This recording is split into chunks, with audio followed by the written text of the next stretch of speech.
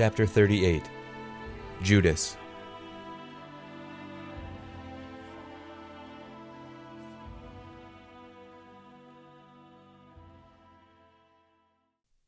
One day a babe was born at Kerioth.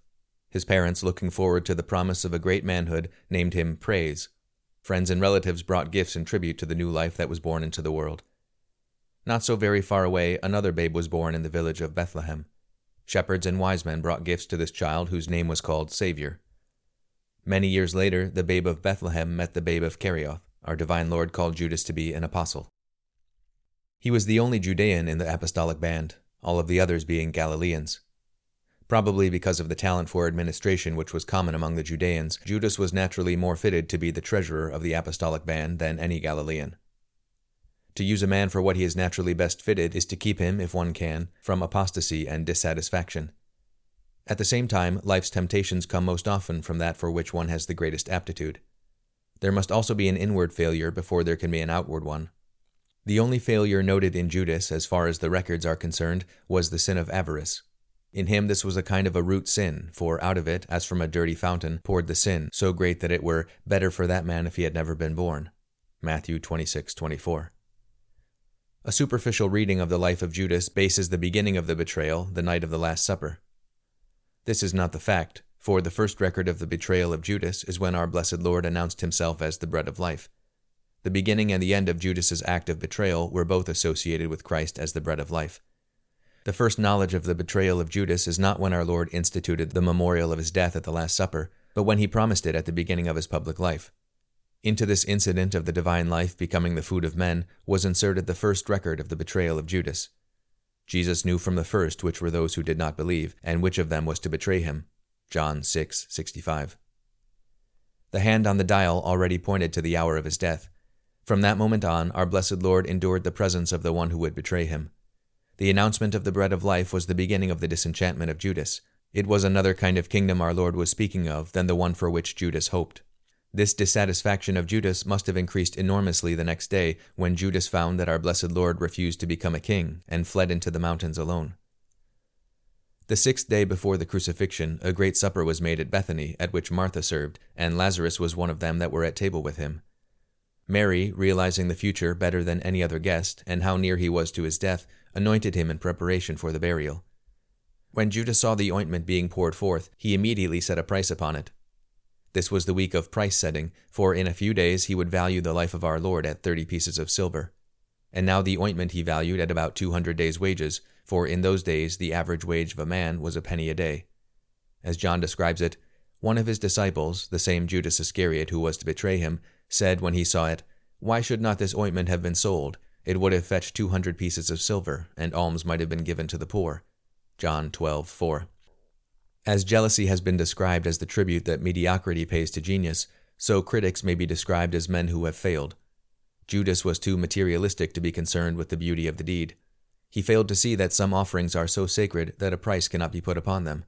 Intimate indeed is the relation existing between acquisitiveness and the betrayal of Christ. The latter is often the consequence of the former. Judas knew only that his betrayal of the Master was near. Mary knew that the death of the Master was near. Putting on the mask of charity, Judas simulated anger that such precious perfume should be wasted, but John gave the reason for his statement. He said this not from any concern for the poor, but because he was a thief. He kept the common purse and took what was put into it. John 12:6. While Mary in her devotion was unconsciously providing for the honor of the dead, Judas in his selfishness was consciously bringing about death itself. What a contrast between the money box of Judas and the alabaster box of Mary, between the 30 pieces of silver and the 200 silver pieces, between true liberality and hypocritical interest in the poor. Judas became the spokesman of all those who, through the centuries, would protest the ornamentation of the Christian cult, and would feel that, when the best of gold and jewels were given to the God who made them, there was some slight made to the poor, not because they were interested in the poor, but because they were envious of that wealth. The chances are that if Judas had the 200 silver pieces, he would not give them to the poor. Our Lord was going to his grave. There would be no chance to anoint his physical body again, but there would be a chance to serve the poor. When our blessed Lord again spoke openly of his death, saying that Mary was anointing him for a sacrifice, Judas knew that if he was to realize anything out of his association with Christ, it must be done quickly. In a cataclysm, something might be salvaged.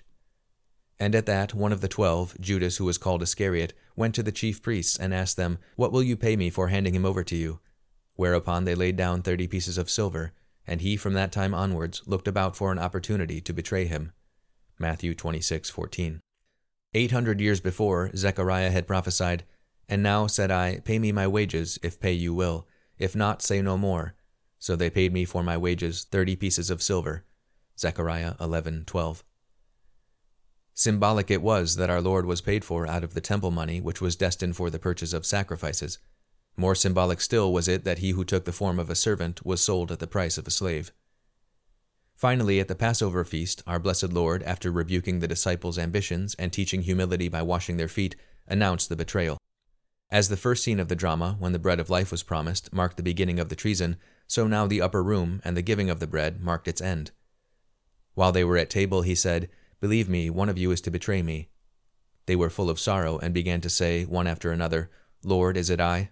Matthew 26:22. After washing the feet of his apostles, knowing that the betrayer was already in the midst, he said, "And you are clean now, only not all of you." John 13:10. It was one thing to be selected as an apostle. It was another thing to be elected to salvation through conformity to its obligations. But that his apostles would know that this heresy or schism or fall in his ranks was not unexpected, he cited Psalm 40 to show it was the fulfillment of prophecy. "The man who shared my bread has lifted his heel to trip me up. I am telling you this now before it happens, so that when it happens you may believe it was written of me." John 13:18.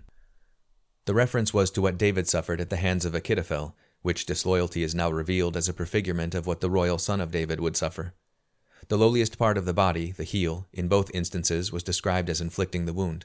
In the book of Genesis, it is the heel of the seed of the woman which was prophesied as crushing the head of the serpent, or the devil. It now seemed that the devil would for the moment have his revenge by using the heel to inflict the wound on the seed of the woman, the Lord. On another occasion our Lord said, "A man's enemies will be the people of his own house." Matthew 10:36. Only one who has suffered such betrayal from within the household can even faintly grasp the sadness of the Savior's soul that night.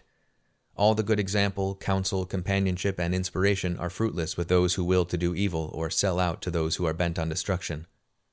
One of the strongest expressions used of the sorrows of our Lord was now used to describe his love of Judas and his freely willed doom. Jesus bore witness to the distress he felt in his heart. Believe me, one of you is to betray me." John 13:21. The "one of you" was one whose feet he had washed, one whom he called to the apostolic office of spreading his church throughout the world after the coming of his Spirit, one whose presence he suffered so patiently that not one of the other apostles knew who it was. And the disciples looked at one another, at a loss to know which of them he meant. John 13:22. Judas must have been very clever in hiding his turpitude and greed from the knowledge of the 11. Our Lord, on the other hand, must have treated Judas with the same loving gentleness as the others to have kept his sin hidden. Nothing could have disturbed their peace of soul more than to know that one of them failed the Prince of Peace. They were full of sorrow and began to say one after another, "Lord, is it I?" Matthew 26:22. Probably the one apostle who did not ask, "Is it I?" was John, for at that moment he was leaning his head on the sacred breast of our divine Lord. John was always proud of that fact and described himself always as one whom Jesus loved. Peter, too, however, shared possibly some doubt that he was a betrayer, for he told John to ask our Lord, "Who is it?" When our Lord was asked, he answered, "It is the man to whom I give this piece of bread," and gave it to Judas, son of Simon, the Iscariot. John 13:26. Throughout the first part of the Passover meal, both our Lord and Judas had been dipping their hands in the same dish of wine and fruit. The very fact that our Lord chose bread as a symbol of the betrayal might have reminded Judas of the bread promised at Capernaum.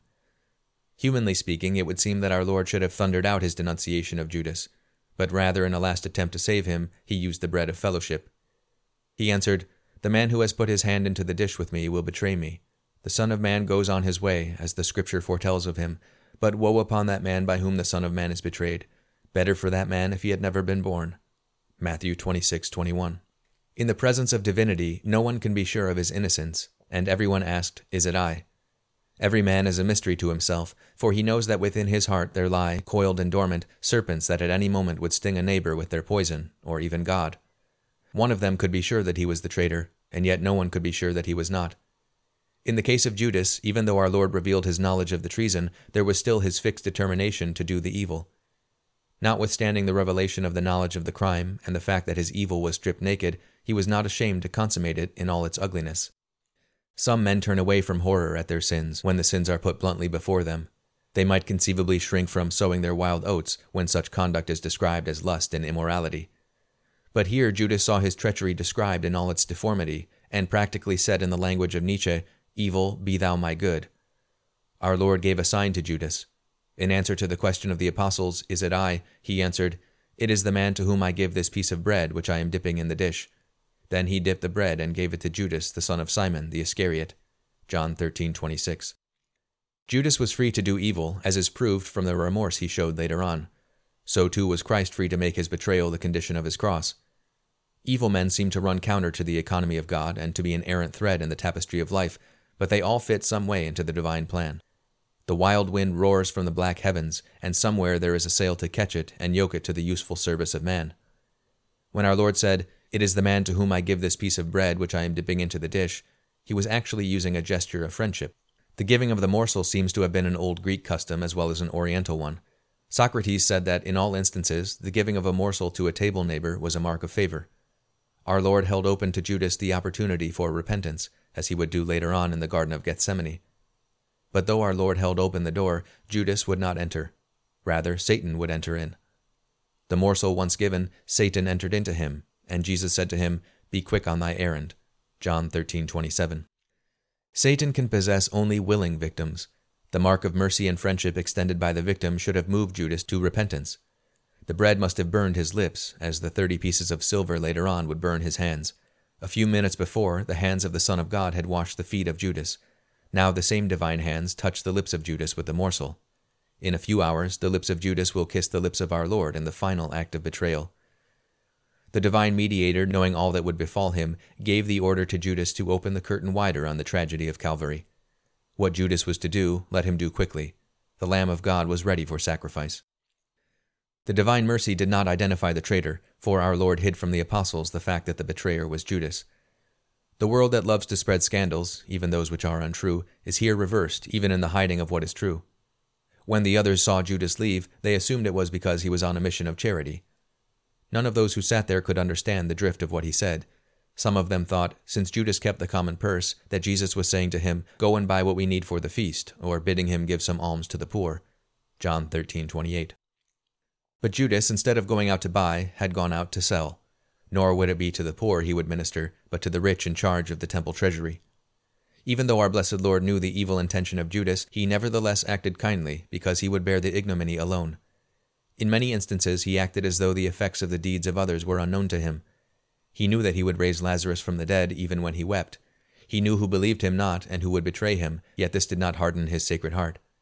Judas rejected the last appeal, and from that time on there was only despair in his heart. Judas went out, and it was night, a fitting description for a deed of darkness. It perhaps was a relief to be away from the light of the world. Nature is sometimes in sympathy and sometimes in discord with our joys and sorrows. The sky is gloomy with clouds when there is melancholy within. Nature was suiting itself to the evil deeds of Judas, for as he went out he found not the face of God's smiling sun, but the Stygian blackness of night. It would also be night at midday when the Lord would be crucified. When he had gone out, Jesus said, "Now the Son of Man has achieved his glory, and in his glory God is exalted." John 13:31.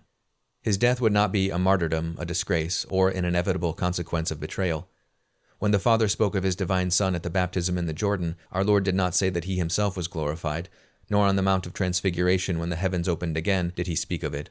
But in this hour, when his soul faced sorrow, his body a scourging, his mind a travesty of justice, his will a perversion of goodness, did he thank the Father. The Father would be glorified by his redemptive death, and he would be glorified by the Father in his resurrection and ascension.